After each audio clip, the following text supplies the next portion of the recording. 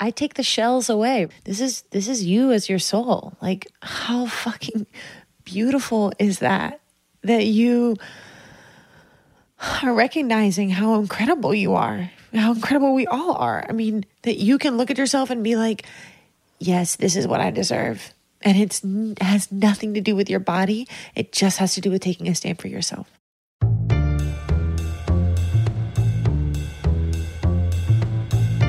Hey, I'm Allison Hare, and welcome to Culture Changers, the podcast that brings you unconventional wisdom by uncommon people. Together, we are shattering old paradigms to reshape our world and inviting you to make your own mark.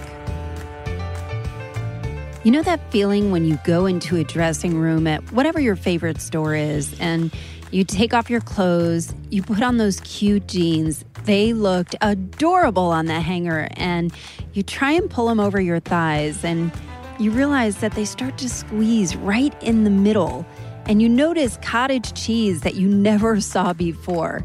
And then as you lean over to try and pull it up, and you see that your belly is hanging over the jeans like it never had before.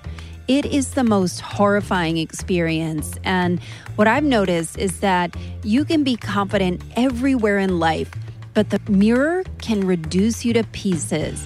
And this is where Lillian Charles steps in. Lillian Charles is my guest today, and she is a style therapist. Not a retail therapist, but a style therapist. She's a fitness instructor and a wellness and spiritual advocate. And honestly, when I think about Lillian, she is larger than life. Like, what she's doing is larger than I can put words to. She's actually causing a seismic shift in how we carry ourselves and show up in the world. I mean, think about all the clothes in your closet. They are expressions of you. The colors, the fabrics, the occasions, the memories, the shapes, the sizes, the bad dates. It's really triggering, right? And what if you could outfit yourself in a way where you always felt like the clothes that you wear are full of expression of who you are on the inside, and they totally fit your body, not just look cute on the hanger.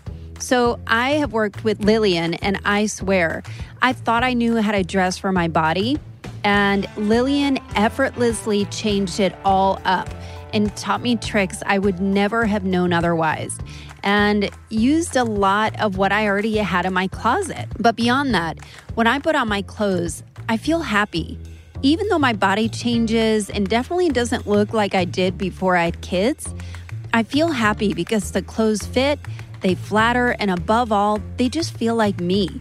Our conversation went so deep and so raw and thought-provoking, and I think she was the first person that cried on my show, which I'm sort of proud of. But honestly, this was one of my favorite chats I've had to date. And as I released this episode initially last December, I had so many people reach out to me as they were truly moved by our conversation and were just as entranced with her as I am. She is someone you just can't take your eyes off of.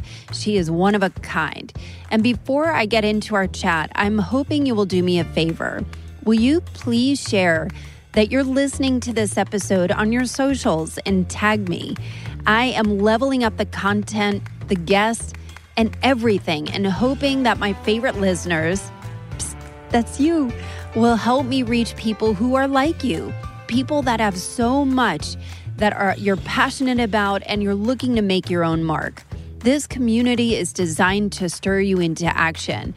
So I thank you for your support and for spreading the word. Of course, I would love it if you could leave me a review on your favorite listening platform and tell me what you like about the show or what you'd like to hear about. Okay, so let's get into my chat with Lillian Charles.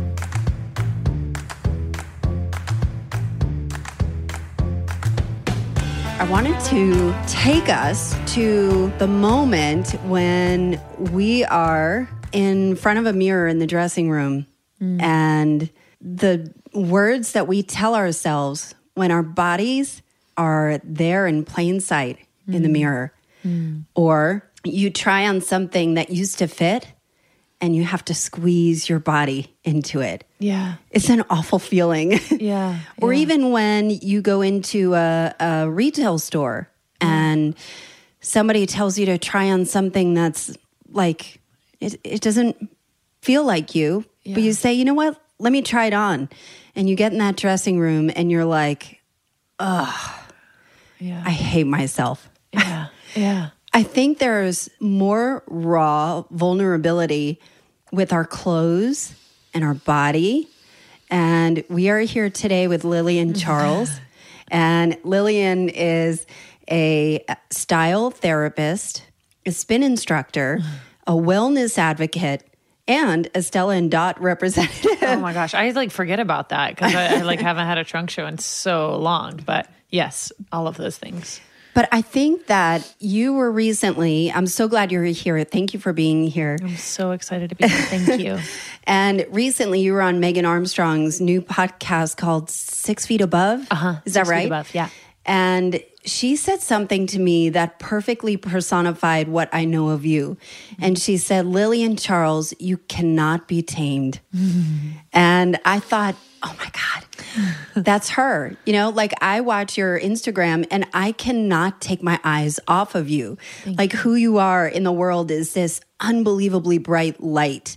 And what I thought about was your experience of a child of feeling like you could never fit in a box because you were too big and bright. Yeah. And I would love to know if you would be willing to share what that was like growing up as somebody that didn't always fit in a box and people, not your family, but people were telling you too much. Yeah. And what did that mean?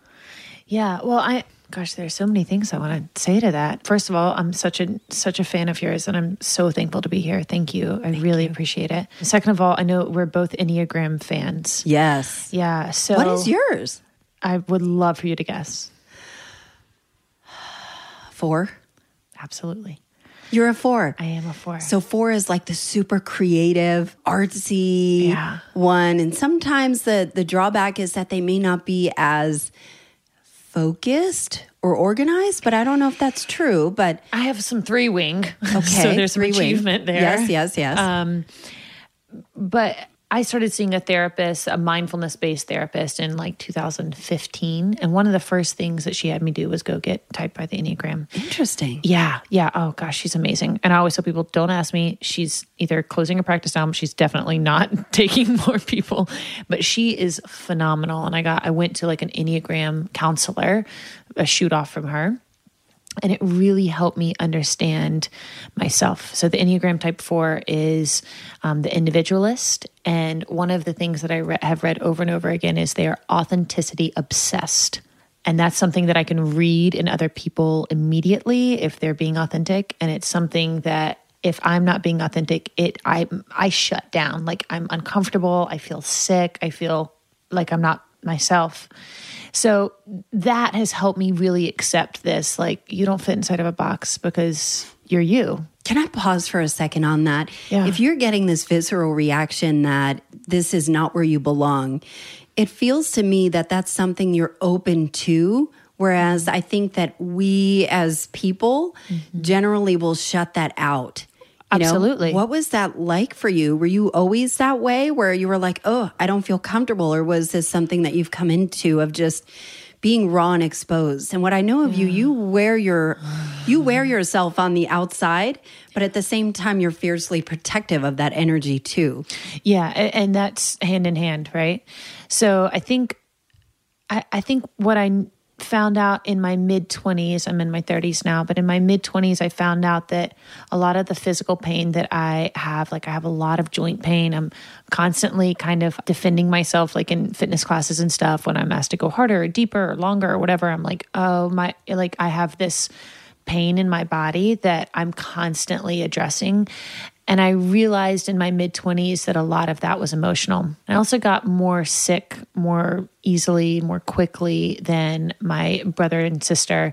And I think a lot of that was emotional too. And I've gone to the chiropractor sometimes and said, like, I don't feel good and it's emotional. And so I've definitely learned to listen to my body in the last. How did you know that though? How did you know it was emotional? Because it was nothing else. And I come from a family of medical professionals, and, I got tested for rheumatoid arthritis and different joint issues and ligament issues. And I've had MRIs and x-rays and ink blot tests on my joints and stuff. And it's all on my left side, which is my feminine side, is the feminine energy side. And so I've started to, and from this mindfulness-based therapist, she started saying, where does that show up for you when you have that conversation? And that's something that I pay such close attention to for myself now, but it's a very easy question for someone that has never done any kind of energy work, has never done any kind of exploration with the chakras or anything, like just to say,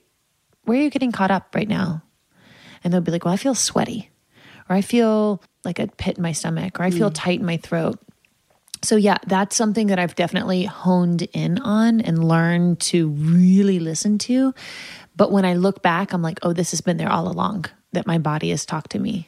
Where did that come from though? Like the emotional side, were you always emotional as a child? Yeah, I think I've always been very intuitive. And so I have been able to feel when things weren't right. I can think of so many instances where my parents raised me like to have a voice. And there were so many times where I would walk into a room and go, Or even now, I mean, my peers are, doing podcasts and interviewing people or joining in on certain wellness things. And then they'll come to me and be like, I didn't feel right. And I'm like, why did you go down the path?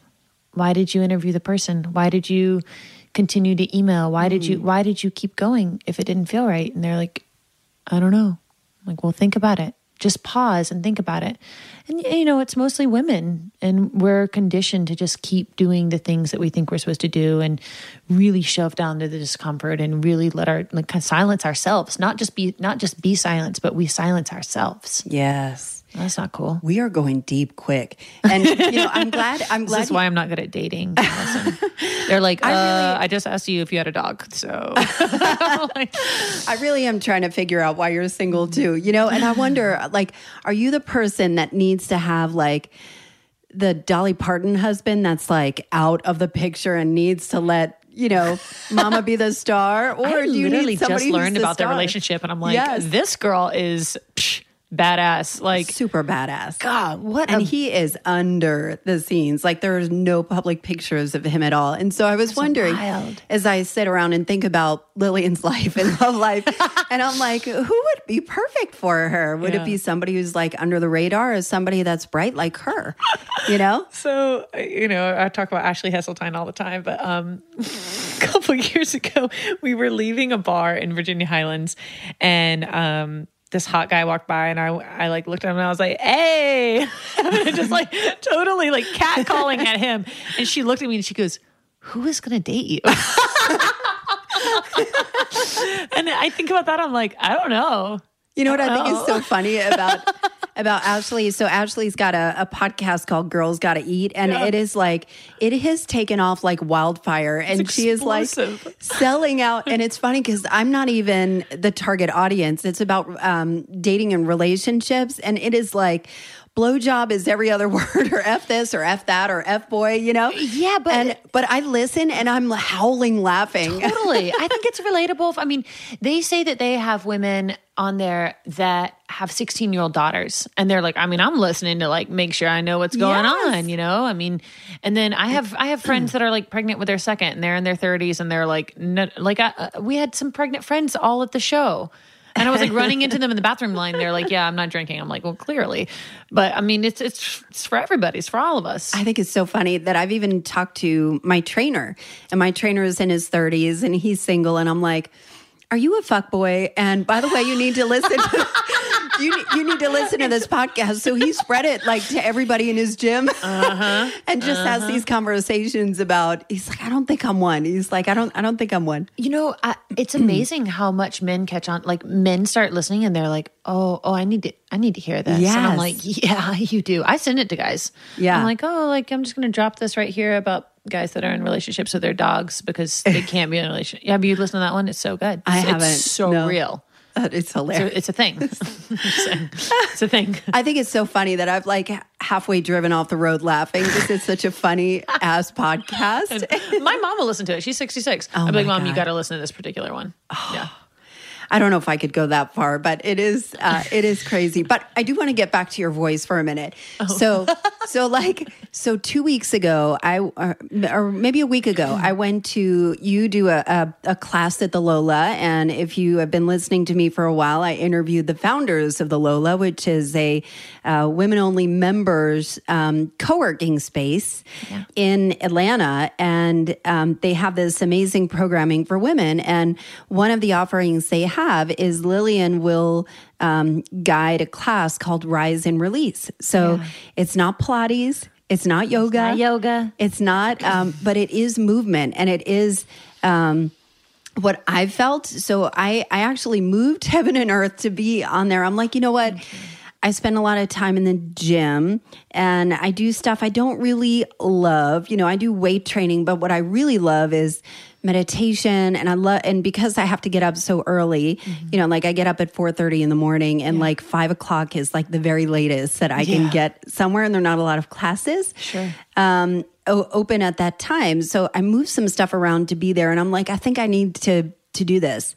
When you told me that, I was like, oh, I bet Allison had to move like hell and high water to get there. I knew that. I was like, yeah, she probably had to move around like 5 things. It's all good. It's all good. It was worth it. But one of the things that I noticed, so I am a public speaker, you know, I have a broadcasting background, and there are times when I'm speaking where I know it is not me talking. It is something divine coming through, and I know that I have captivated the audience. And I felt that so strongly from you. And I don't know if you know this, but your superpower is your voice. Thank you. And what was coming through was something so primal that I'm like, just in the first few minutes where you were talking about, I don't even know what you were talking about, but it was something about release and just let go. And there were things that I don't know if they were being channeled by you or what you normally say, but I started crying, and I'm like, what the fuck is going on?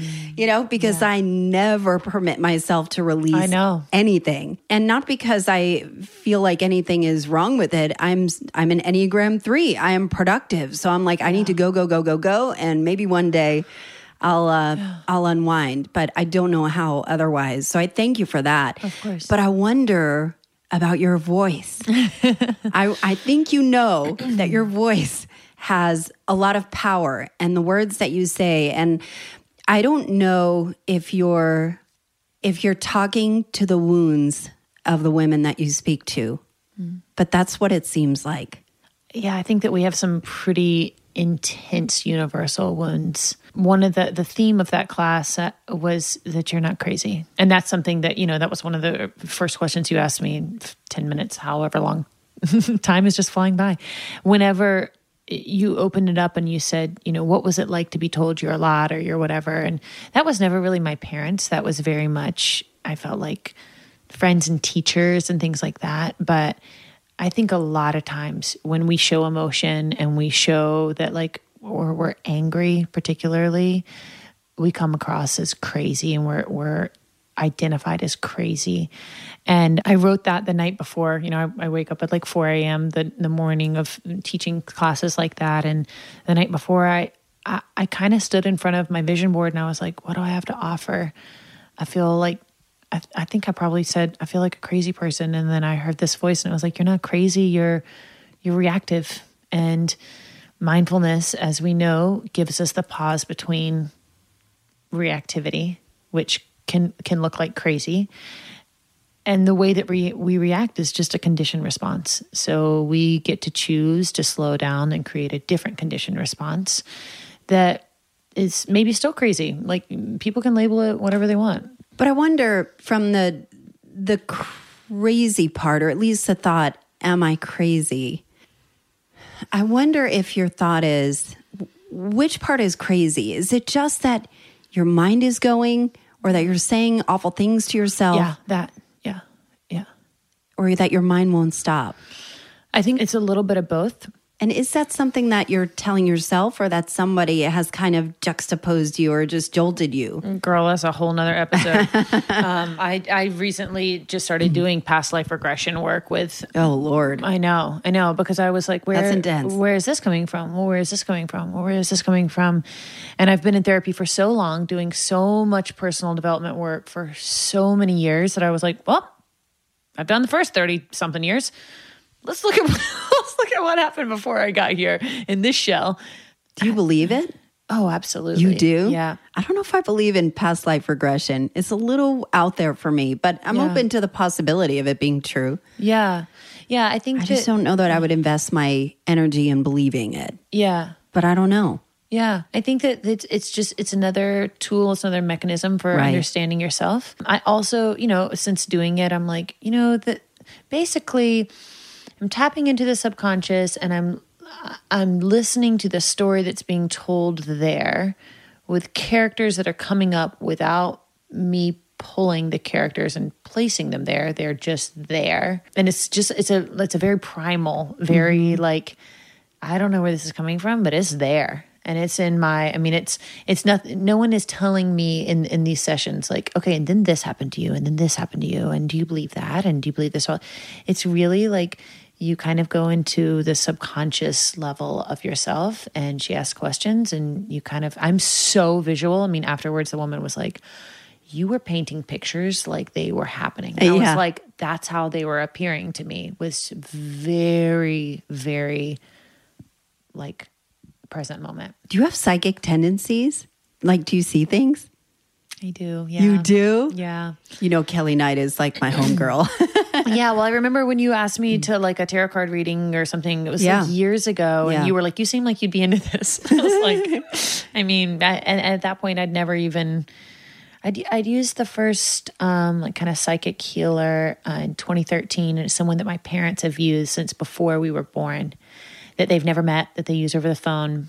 And your parents are medical background, but they have been kind of... They're like meta as fuck. Right? Like, are they like hippie mind a little bit? Yeah. My dad has been going to meditation retreats and yoga retreats since the 80s. They did yoga together in college. Who did that back then? Them. And then my mom like goes to 6 a.m. yoga every single day of the week. It's like her practice. God bless her. I know. She's done like the 100-hour yoga meditation teacher training. My dad is an MBSR trained meditation coach, which takes a lot to uphold. Like you have to do a lot of stuff throughout the year. And then I grew up Presbyterian, but the neighborhood that I lived in was a spiritual center.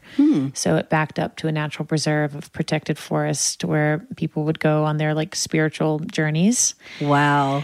So I got a little bit of everything in the background. You have had the most interesting life. And you know what I think is funny? I was thinking about the am I crazy thing. And I remember when I was dating, and I remember, like this is back before you swiped whatever, left or right or whatever. Sure. Up or down, I don't know. And horizontal now. Right. And so I remember some guy that I met online or whatever was calling me. And I remember I was walking around in the Target in Cobb. I don't know why I remember it. Yeah.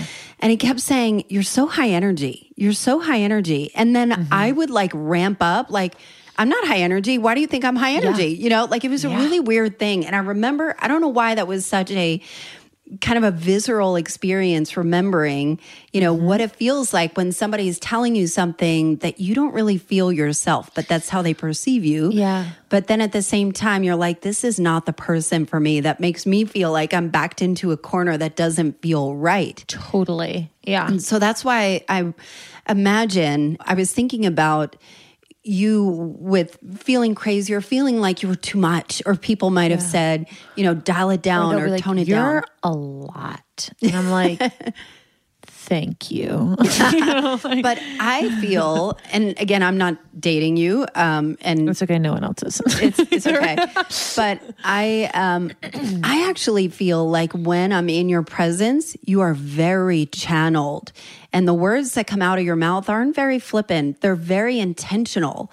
And that I think you're like perfectly channeled, not like too much, but I feel like it's you have a purpose and it's serving. others. And I want to talk more about your experience with wardrobe styling and with wardrobe consultant and not retail therapy, style therapy. Yeah, yeah. Because I saw in an interview where you said something like, I want to know the stories of the wardrobe. I want to know why you bought that dress, why you bought something. And I remember cleaning out my closet. It was only a few years ago, and I've been with my husband for 10 years now. And really? He's just, my husband, he's just the most amazing man. I'm very, very, thank you. I'm so, so grateful for him. But before that, I mean, it was a fucking hot mess, right? Sure. So I was the quintessential single girl for 5 years. And I remember cleaning out my closet, and I would have things that were super bright, super tight, super short. And each one of them had like a date I was going to with like some guy I didn't like, you know? Yeah. And it was almost like a graveyard of bad dates, just pulling out these outfits that were like super over the top, or like, you know, I love like the showstopper clothes. Yes. But they were like expensive, ill-fitting, didn't make me feel great, and something I could never wear now. Sure. And they had so much emotion to it. So I want to know about the stories that you've been able to experience through your clients, through the people that you work with, and the stories that you tell yourselves, the ones that are bad and the ones that are good, and how do we process that in a way that we can heal? Yeah. There are a couple different, like, not prototypes, but almost... there are a couple different scenarios that I see most frequently, right? So one of them is that someone has gained weight and they have clothes that no longer fit them because they don't, you know, they're just, whether they've had children, their body's changed, they've gone through surgery, something has happened and they've gained weight. And they hold on to these clothes. And I ask them honestly things like, do you plan on having another child? And I know that that's to walk into someone's house and never having met them before, and you meet online, and you walk into their house and they're naked, and you know, they might say like, well, we're going to try. And I'll say, okay, well, you know, let's hold on to this for this or that. But oftentimes people are like, I know I'm never going to be that size again. And I look at them and I'm like, why do you have this in your closet then?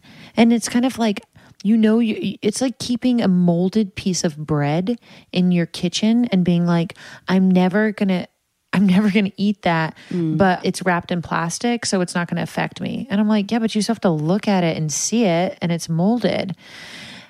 I honestly think that some people intentionally punish themselves by keeping things like that in their closets. That's what I'm thinking about, the shame, because I think of the price tag for what I paid for. So, you know, I had a big date and I spent $160 on a dress and whatever on the shoes and the jewelry just to have myself looking tight. And it ended up like not really, total just flop. Slightly misfit, you know, and, you know, it's too late to return it. And I feel... there was such an attachment to that. So how do you unravel that for people? So one of the things I do with the fitting thing of like, oh my gosh, that was 20 pounds ago or whatever. If they're like, no, I really want to get back to that weight. I say, you know, okay, well, let's table that. And then present moment, if your closet looks like every other piece or every 4 pieces is one of those pieces that you're like, no, I can't get rid of that. I say, just take those pieces out, put a ribbon or a rubber band around them, and just call it your not right now pile. Because there's just really no reason to be punishing yourself every single day, every single time you get dressed. I mean, it's something that we have to do every day because society does not allow us to run around naked. It's illegal. So you have to do it. So that not right now just gives you the permission to go, okay, I'm not going to punish myself every single day, every single time that I look at that, because there are other things to concern yourself with. There are. But I feel like your therapy is not, it's not. And I want to make sure that people know that I'm not a counselor. I don't have a master's in counseling. I was a women's studies major. I love that you were going to be a midwife before. I think that's awesome. And I've done a lot of apprenticeship work. So when people are like running to the other side of the house to change, I'm like, modesty is fine, but like, trust me, I've seen everything. But I think, you know, I wonder about the therapy side of things of, when I've worked with you, that I've worked with you for years where I'm like, I don't know how to dress for the fall and I've gained weight and I've had kids and I've had plastic surgery that went horribly wrong. So I've got scars, so I have my own baggage coming into it. But what I felt was, first of all, from you, permission to let go, and also confirmation of you don't need this. And sometimes that's what people need, right? Yeah. Some people need just that license to let go. Yeah. Of things. Yeah. I think people also look at their clothes and when they don't fit, and they're like, "There's something so horribly fucking wrong with my body because this doesn't fit anymore." And I'm like, or maybe it's just the garment, I mean, what I have to say hundreds of times a day, I feel like, is there's nothing wrong with your body. You're choosing the wrong things. You know how popular avocados are? They're pretty popular. They're for white girls especially. Yes, they're on t-shirts, they're on socks, they're on everything. They're on bumper stickers, they're on Instagram. It is a white girl millennial thing. I am very allergic to avocados. And I'm not beating myself up or my body up about the fact that I cannot eat avocados without a visceral reaction. Right. Why are we beating ourselves up over things that we can't wear?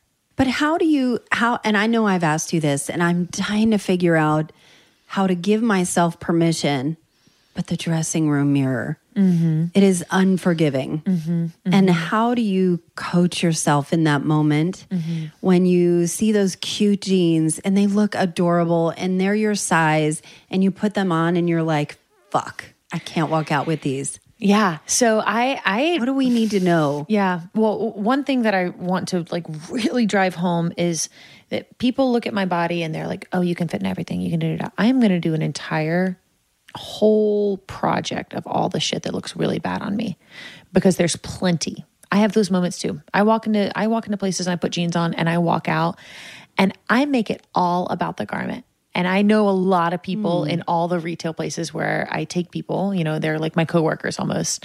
So I'll walk into Madewell and there are certain things that I'll walk out and I'll rip the dresser curtain back and I'll be like, "What the fuck with these jeans?" And I make it completely about the garment because it is. Because the next two pair I could put on and they could be perfect because they're the right fabric and they're the right cut and they're the right fit. And then this organic cotton that doesn't stretch and they're sustainable, whatever. And I literally cannot get a thigh in there 3 sizes bigger than what I normally wear. That's not about me. This is just the wrong pair of pants. You know what I mean? And I do have those moments in the dressing room where I'm like, this looks nothing like the mannequin, the photos. It doesn't even it looks better on the plus size models. Why is this not working for me? And I'm like, you know what? It's the wrong brand. I'm going to go find this because I can find great things anywhere for anyone. We could walk into Goodwill and I can find you an awesome. You're amazing. Yes. Well, yeah, I mean, it's a skill set and it's nothing that I learned. It's just innate. But somehow you have an eye. You can just put, let me talk for a second about the closet edit because I think it's so freaking brilliant. So, Lily, you should probably explain what this is, but let me try. No, I love hearing other people talk about my work because I'm like, that's hysterical and that's so, and everyone's perception of it is a little different. I just love, I'm like, you tell them. It was funny because I was talking to my girlfriend today on the phone. I was like, I'm going to be interviewing Lillian Charles. And she's this, she does closet edits. And they're like, that's the Spanx girl you showed me, right? Because I've been so obsessed with this Instagram video. So I don't care if you don't like Lillian or this is not your thing. Follow her Instagram account and just watch her Instagram stories for how she styles. So I also don't care if you like her. But how you style clothes, I think is so freaking brilliant. And what you put together for it is amazing. And so that Spanx thing where you showed a tutorial, this Instagram, it's not a story. What are they called? Instagram Live? No. IGTV? IGTV. Yeah. So where how to style Spanx leggings, the Moto leggings or the liquid. Gosh, everyone was faux leather so ones. I have no idea how to do this. I don't have it. And I was like, well, this is obviously the thing to give the consumer what it wants. I sent it to everybody and tagged everybody. It was awesome. Thank you, Allison. But okay, so the closet edit is where Lillian will go in and she will take a look at your closet and you know, kind of pick the things that you like. Yeah. But she'll start pulling things together. So it might be something you haven't worn in 6 years, and she starts matching it with other things in your closet already. So you're not going out and buying a whole new wardrobe. Yeah. And it is like a brand new life. And what I think is Lillian's magic is not only can she put things together visually, but the shit makes you feel fucking fierce. You know, like it's all designed to fit your body. And if it doesn't, if it's something that doesn't have a good material or doesn't have a forgiving material, she's like, toss it out, honey. Give it to, you know, to Goodwill or Poshmark or sell it on Poshmark and just get rid of it. So it's almost like giving your closet a brand new life. Yeah. You know, without spending a ton of money. And like for me, the first time that you had come over, I had like zero basics. All I had was like showstoppers. So they were like statement pieces. So things that could only be worn one way. Yep. And you're like, go buy some black camisole, you know, black camisole or something white basic tees, and I'll show you how to style all of it. And if that sounds too foreign, it's basically like, I relate so much stuff to food because I cannot cook for the life of me. I don't know if I've told you that before. I know when your cook was here before, I was like, I can't even talk about this. It's so overwhelming to me.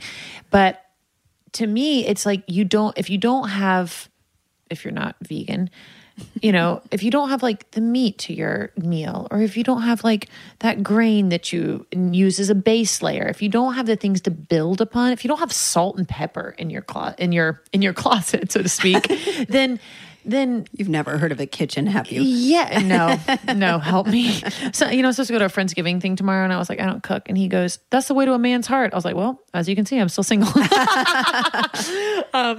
But you know, it's just like the elements of flavor to your closet or the basics. You got to have both. So how, what do you know that you wish other people knew? So my kind of go-to line is that nothing's wrong with you. There's nothing wrong with you. But that's a great line. But sometimes I look in the mirror and I'm like, no, there's shit wrong. Compared to who? Or so I think that's the point I want to make is that, you know, we're kind of fed the Instagram perfection. I think there's, you know, more of a direction towards more vulnerability and more realness versus just the perfected bullshit that is like causing suicide and anxiety and depression in teenagers today. But I want to understand your take of why that is. Is it societal norms that are making us feel like shit? Or is it something wrong with the deserve level of women? You know, what is your take on why do we feel like shit? Especially, I think there's nothing more raw than our bodies. I will speak from my own personal experience with this kind of tag that I use. It's there's nothing wrong with you. And that's part of being an Enneagram type 4 is that you think that something is always missing and you are constantly consulting. Like it's a consultant mindset that there's something missing, there's something wrong. And it's very helpful for me in work, right? So I can walk in and go, this is wrong, this is wrong, this is wrong, this is wrong, this is wrong, this is missing, you don't have this. You're doing this wrong. I'm very good at that. But I have spent my whole life doing that to myself as well. This is wrong, this is wrong, this is wrong, this is wrong, this is missing, you're not doing this right. And I think that part of that is innate. Part of that is being a woman. Part of that is, you know, social media, obviously. But, you know, well before social media, you know, in high school, you walk in and you go, okay, well, I'm not the homecoming queen. I didn't get chosen for that. Or I didn't make that team. I didn't get chosen for that. Did you want to be the homecoming queen? No, I was never even close. But did you want, like, what were you like in high school? So it's interesting. I was similar, like in Atlanta, I have the most incredible friends. I don't have a friend group. So I have very like individual relationships with very intentional, amazing, badass, balls to the wall, like incredible women. But I don't have like a sorority. Your lion pack. Your lioness pack. No, I don't have like, oh, the 7 of us, we do everything together. We go on trips together. And I wasn't like that in high school either. I was an international baccalaureate kid. I drove 45 minutes out of district to go to a different public school and played lacrosse.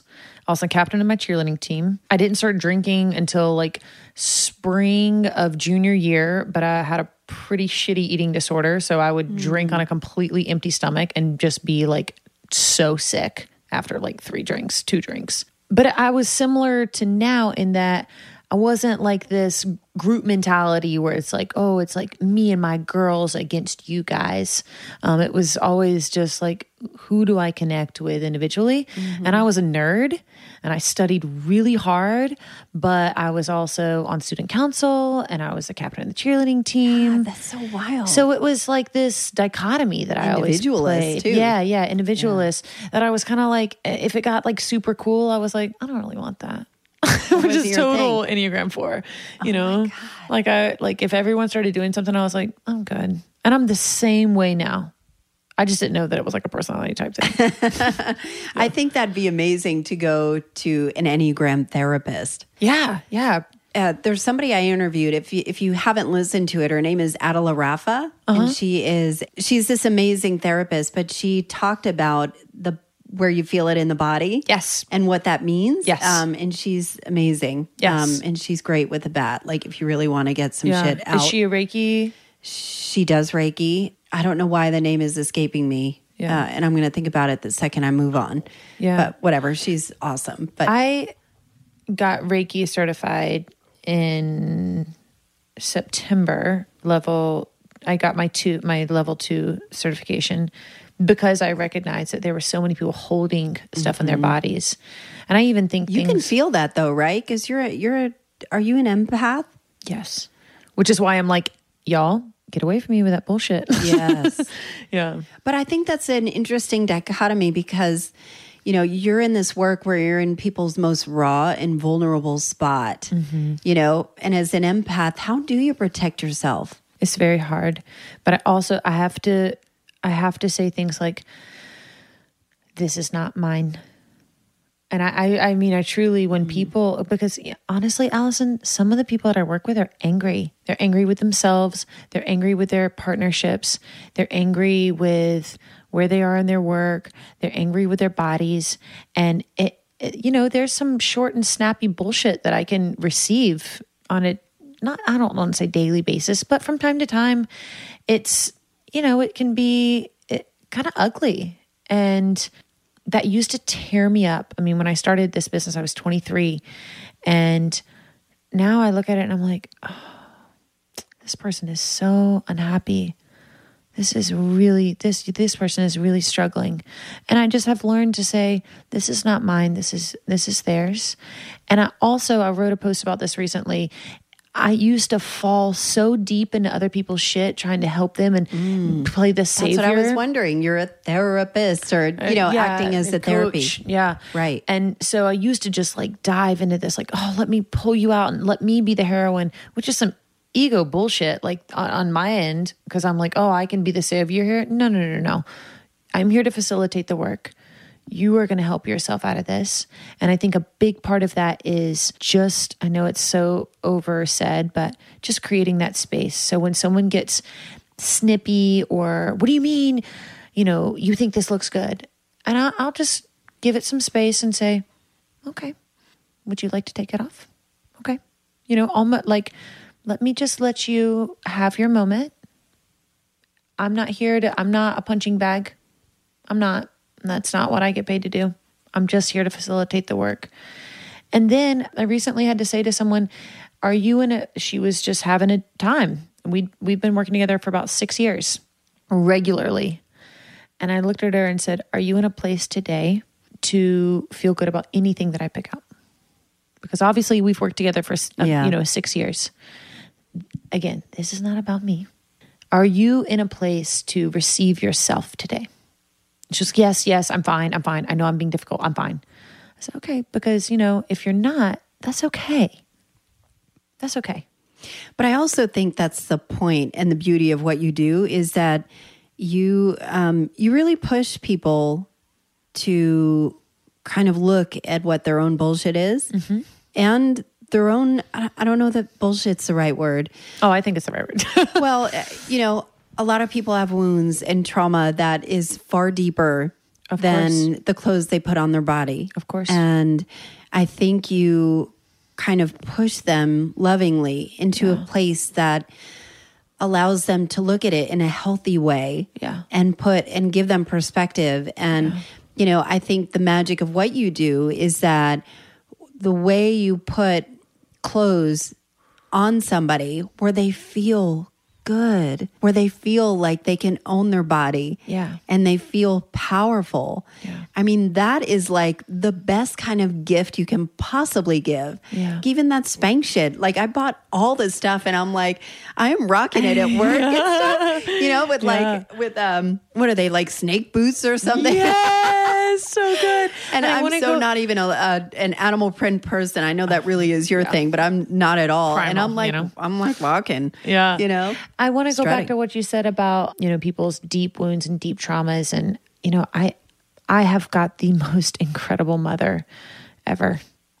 There is a lot of trauma that comes from women's mothers, a lot. And I hear that story a lot. My mom used to tell me this. My mom said this about me. My mom da-da-da.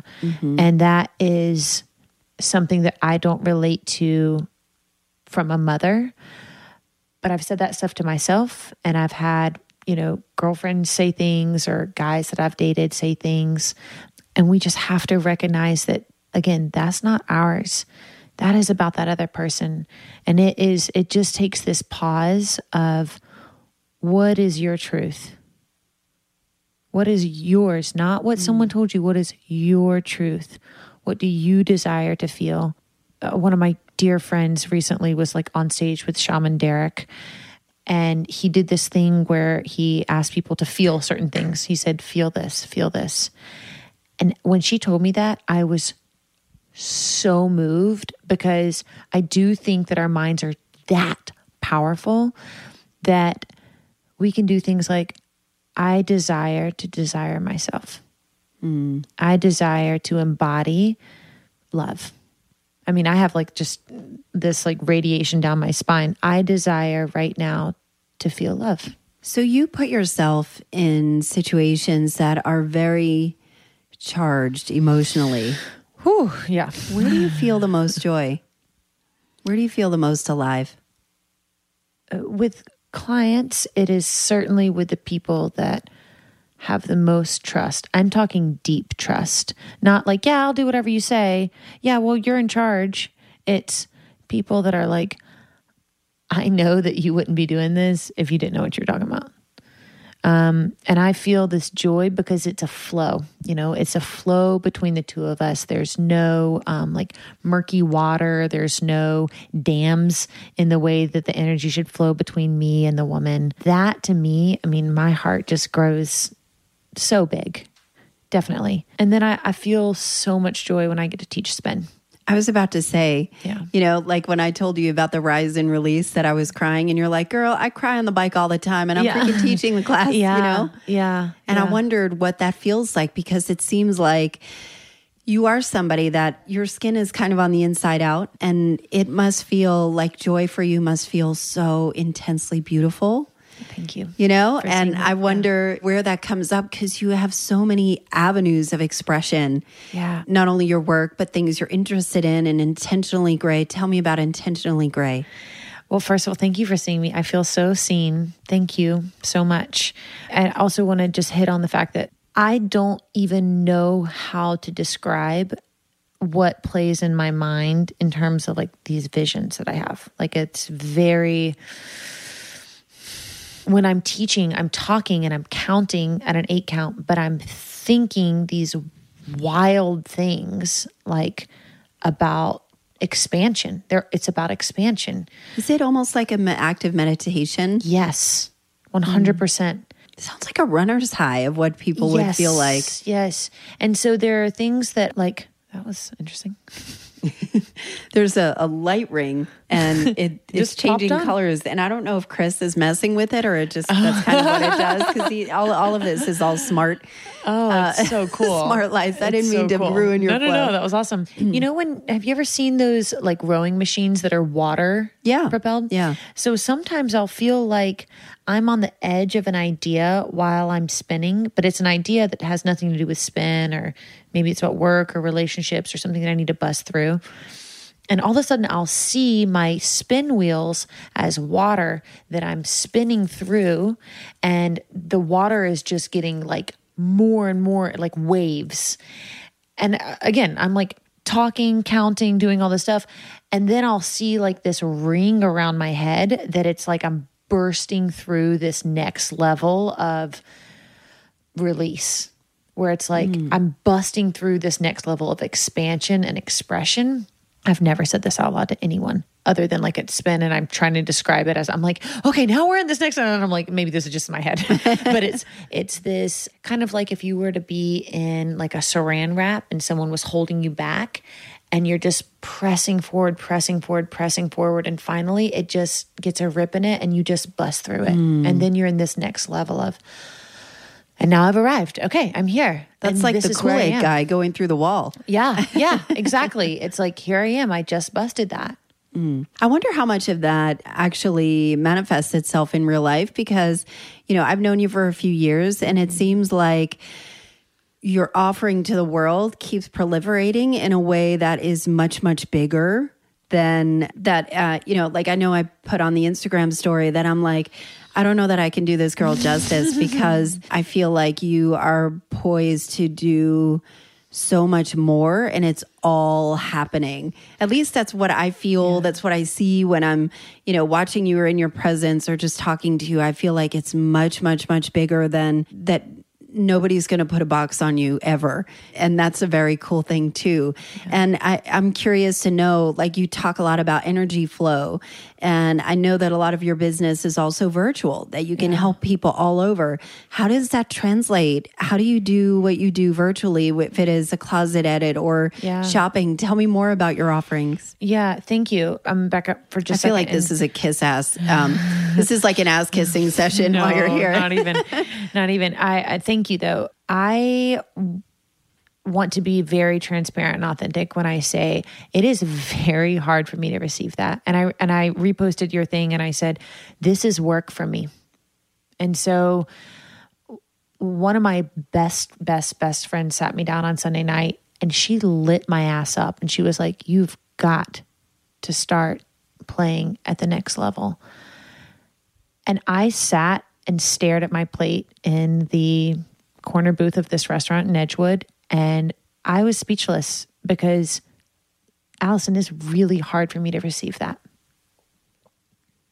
To be 100% honest. I wonder what your friend was saying, that you're playing too small. I wonder what she meant by that. Because what everyone else is seeing and the things you just described, I'm just living my life. But I wonder, you know, I know that sometimes I'm not asking for the kiss assness at all. I understand. I just want to be authentic that like, I'm not out here like, yeah, I am the shit. There's part of me that's very confident in my ability to get things done and my work. But when it comes to people saying like, oh, you have so much love and all this stuff, I'm like, okay. You know, I mean, it's hard. It's work. I'm working on it. I relate to that on a level that I'm somebody that does not struggle at all with confidence. I am overconfident in a lot of areas, but there's some areas where I'm not at all, and it can take me down. And I've noticed on some of your stories, you'll say, you kind of level set like, hey, I'm not, people say that I'm always confident and just, girl power or whatever it is. Yeah. And I have my days too. And to me, I feel like that is obvious because of who you are, but maybe it is, that not everyone can see past their own nose. Yeah. Sometimes. And it's hard to, I don't know, maybe it's easy to do that, but maybe some of it is just embracing. Yeah. I mean, it's things like I told my therapist the other day, I said, sometimes when people hug me, I would say a majority of the time, I don't feel that completely. And I think part of that is because I'm doing so much work to protect myself from all the emotion that I'm constantly encountering, but it's things like hugs that I'm really trying to pause. I'm sure people are like, why is she hugging me for so long? And I'm like, just feel the hug. Well, maybe that's the tension though, that friction between, you know, the wanting to be giving and loving and protecting yourself. And maybe, I don't know, that, yeah, I get it. I mean, it's about how much I do feel. And there are parts of me that's like, be so careful not to receive XYZ, that it also shuts out the love, the compassion, the gratitude that other people have. And I really noticed that when I had 180 comments about my work. And I brought it to my therapist and I said, I looked at this and I thought this will be great for my business. And I did not.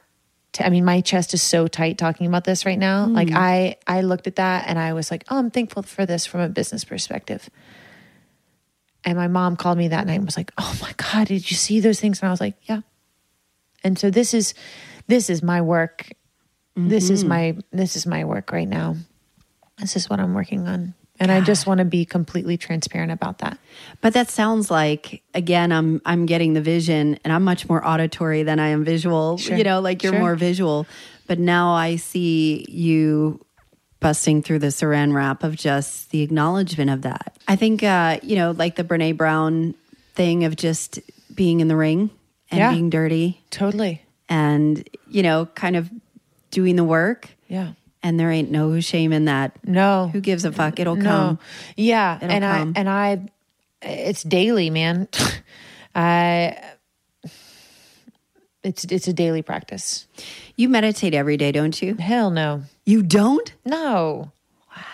Wow. No. You know what else I got from you from that rise and release thing that I really appreciated? What? So I'm a little bit of an asshole when it comes to meditation.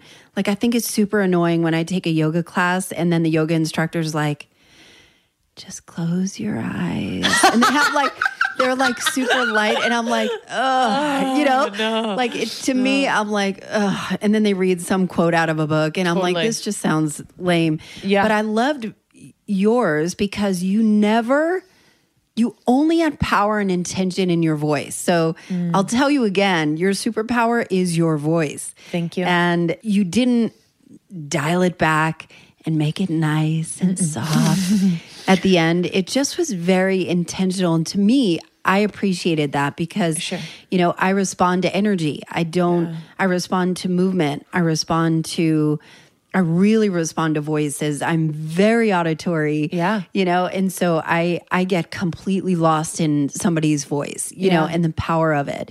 And I think there's also a quality of someone's voice when they're leading a meditation that is back to that, like, step into the arena, like come back into this space and quit leaving yourself. That's something that my mindfulness-based counselor, she's a PhD in neuroscience. Has a social working master's degree. I mean, she is just brilliant. And she knows how to talk to me. And she goes, sit your ass on that cushion. And she's not like, Lillian, don't forget that you really need to meditate every day. She's like, quit working your body so hard and start working your brain. Yeah. And quit fucking around. And I'm like, like, okay. I wonder if I related to you on that, on just the force and the power in your voice. And I think what you were saying was intentional and to me seemed like you were talking directly to me. Except I don't really think I'm crazy, but whatever. So tell me about, how do you scale your business? So it's very one-on-one in a lot of ways, but you're proliferating again, and you're finding these new ways to serve people. What does that look like for you? That is a really good question. It is something that I and that's part of what my best friend was saying on Sunday night. She was like, what is your mission? What is your mission? Yeah. I'm going to backwards answer this. Heath Ward, who was just on Meg Armstrong's podcast, he asked me the other day, what breaks my heart? And I said, what breaks my heart, obviously, like poverty, children without parents, all the things. But what gets me really, really, really down is people who do not see their full potential. Because if we were each living... That sounds like you. If we were each living in our full potential and not worrying so much about what other people were doing, what other people look like, if we weren't in such a rat race to be like one another when we're all in our own messy journeys, we could be more fully expressed, more fully aligned, more fully present with the people in our lives that are important. We would be doing work that is meaningful because it's what we're meant to be doing. We would be having tough conversations if we really believe that we were like fully worthy of being here and being ourselves. So my overall mission is to help people come back to the truth that they are worth whatever is in their soul and heart's desires. Like, what is in your DNA that you feel has to be said through you or moved through you. And maybe that's just, some people like dog the fact that there are stay-at-home moms everywhere in the South or anywhere. And I'm like, some people really feel called to do that. Mm-hmm. That's really important, really special hardest work. Job in the world. It's the hardest fucking job in the world. Or, when my parents got married at 23, my dad had gotten into law school and he was like, I'm not going to go, like 2 weeks before they got married. And my mom's mom said, well, what is he going to do? And she said, well, if he washes dishes for the rest of his life, he will be the best dishwasher.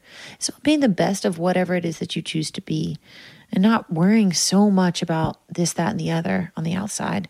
So my mission is to help people really get to the heart of how it is that they want to move through the world. So how do people contribute to your mission? Honestly, check in with yourself. What does that look like? Because people don't know how to do that. Yeah. I would say in your decision making, pause. Who are you making your decisions for? Why are you making the decisions the way you're making them? What's your driving force? Where do you feel like you're not being accepted? And most importantly, what do you need to hear? Because I think many of us spend a lot of years, I definitely did, going up to people and saying, I need to hear this from you. And that's looking for validation. Yeah. And it's like, someone repeats that and the volume's on 5 out of 10. When you learn to say what you need to hear from you, the volume is 10 out of 10 and it comes through loud and clear. Do you see that with your clients? Yes. What does that look like? I've seen some, I don't know if they're videos or something, people that didn't look like you. Yeah. They didn't have the same situation as you, but they felt amazing. Yeah. In the dressing room. What is that like for you? I mean, I take the shells away, right? Like the body is in like, this is you as your soul. Like how fucking beautiful is that you are recognizing how incredible you are, how incredible we all are. I mean, that you can look at yourself and be like, yes, this is what I deserve. And it has nothing to do with your body. It just has to do with taking a stand for yourself. It is the most, I cry at almost every single appointment, a virtual appointment I had with a brand new woman this morning who lives in a different state. Is that my girl? Yes. My girl, Stacey. Yes. And at the end, I just looked at her and I was like, I'm really proud of you. And I mean that because, and this is not to her, but I mean, I work with women that have had, one of my women has had 11 miscarriages. I work with women whose relationships have fallen apart, who have lost everything, who were abused as kids. I mean, we all have a story, and for us to come back and be like, I'm still here, I'm still worth it, I still want to be my best.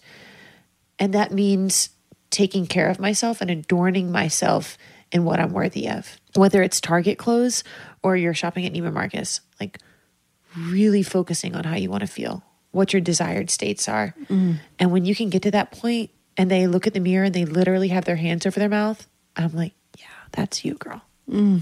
What a gift. It's really special. You're going to make me cry. It's really special. You have such a gift. Thank you. Honestly. Thank you. So how can people find you? I live under a rock. You do not live under a rock. My Instagram handle is Lillian Gray, Gray. Is that your middle name? Yes. Why is it Gray? Well, my parents are distant cousins, and it's a family name on both sides. Oh my God. But I think it is weird. I know it's so fabulous. I'm like, look how weird I am. And then that's intentionally gray is very much about like being in this gray zone and being okay, like not jumping from one thing to the other and being like, I have to do this. I'm going to move to a different city. I'm going to start my life over. It's like, you know what? Just like swim around in the gray zone for a while. Like people think it's such a bad thing. I'm like, no, it's discovery, you know? It's just discovery. So I love that my middle name is Gray because intentionally gray is being myself, helping other people learn how to be themselves, and like taking the time to do the work, like get in the arena in this gray zone. And like, it's okay if it's murky for a while. That's what it takes. Really. So as I'm wrapping up with you, I feel like the word that keeps coming up for me is permission. Yeah. And that you give people permission. Whether it is, I offer it and they take it and embody it. Yeah. But do you feel like you attract the right people? You know what I mean? Like you've done this for a long time, so you get to choose your clients. Yes. In a lot of cases. Yes. Do I attract the right people? You know, I think some people want a very quick fix.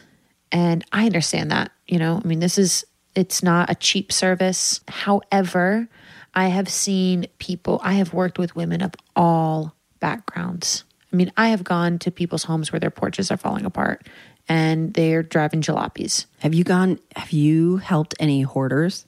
Oh, of course. What? Of course. Like not just clothes hoarders, but like everything. hoarders, like on TV. For sure. For real? Papers, blankets. Oh, like rabbit poop. Yeah. Wow. Yeah. And people that are compulsive buyers that they like cannot stop buying stuff. Mm-hmm. I feel like I might get into that zone sometimes. I'm serious. Really? Yeah. I feel like you have so much self-control. No. I wish I could see her face right now. Chocolate and shopping. And it's funny because my husband says, you know, like he knows when I'm feeling bad about myself when there are a shitload of Amazon packages that come in the mail. And he's like, is everything okay? Yeah. And that's why I talked about this on a podcast earlier. That's why it's style therapy, not retail therapy. Because retail therapy is that's your quick fix. That's like you buy stuff to feel better. It's your reactive. Yes. It's your reactive purchasing. Style therapy is like, I know myself.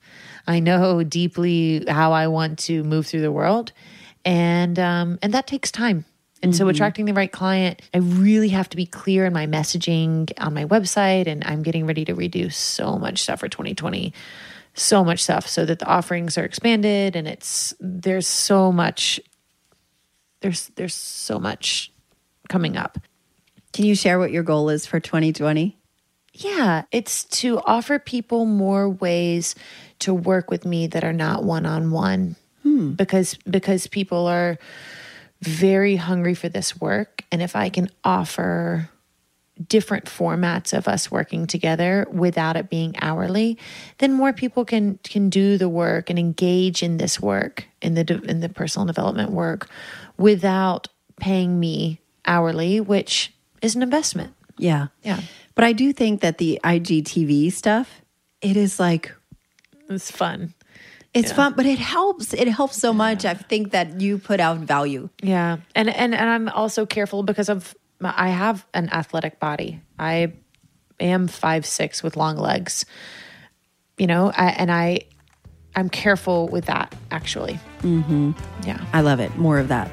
More careful, more caution. No. Oh, more IGTV. more tutorials of how to style shit. Yeah. Well, thank you so much, Lillian. Lillian Charles is one of a kind, and she's working with clients all over the world virtually now. She has got it down and makes the process so fun and life-giving. You'll feel like a new person. I've linked her info in the show notes. And as for Culture Changers podcast, this podcast is also going to be airing on the upcoming BYLR radio, which is Jesse Itzler's new internet radio station that's getting a ton of buzz and is planning to launch in August. I hope you'll subscribe to the show on your favorite listening platforms so you'll never miss an episode of these perspective-shifting conversations. Rate it, leave a review, share with your friends and foes. Each episode will only get better. Thank you for listening, and I will see you next week.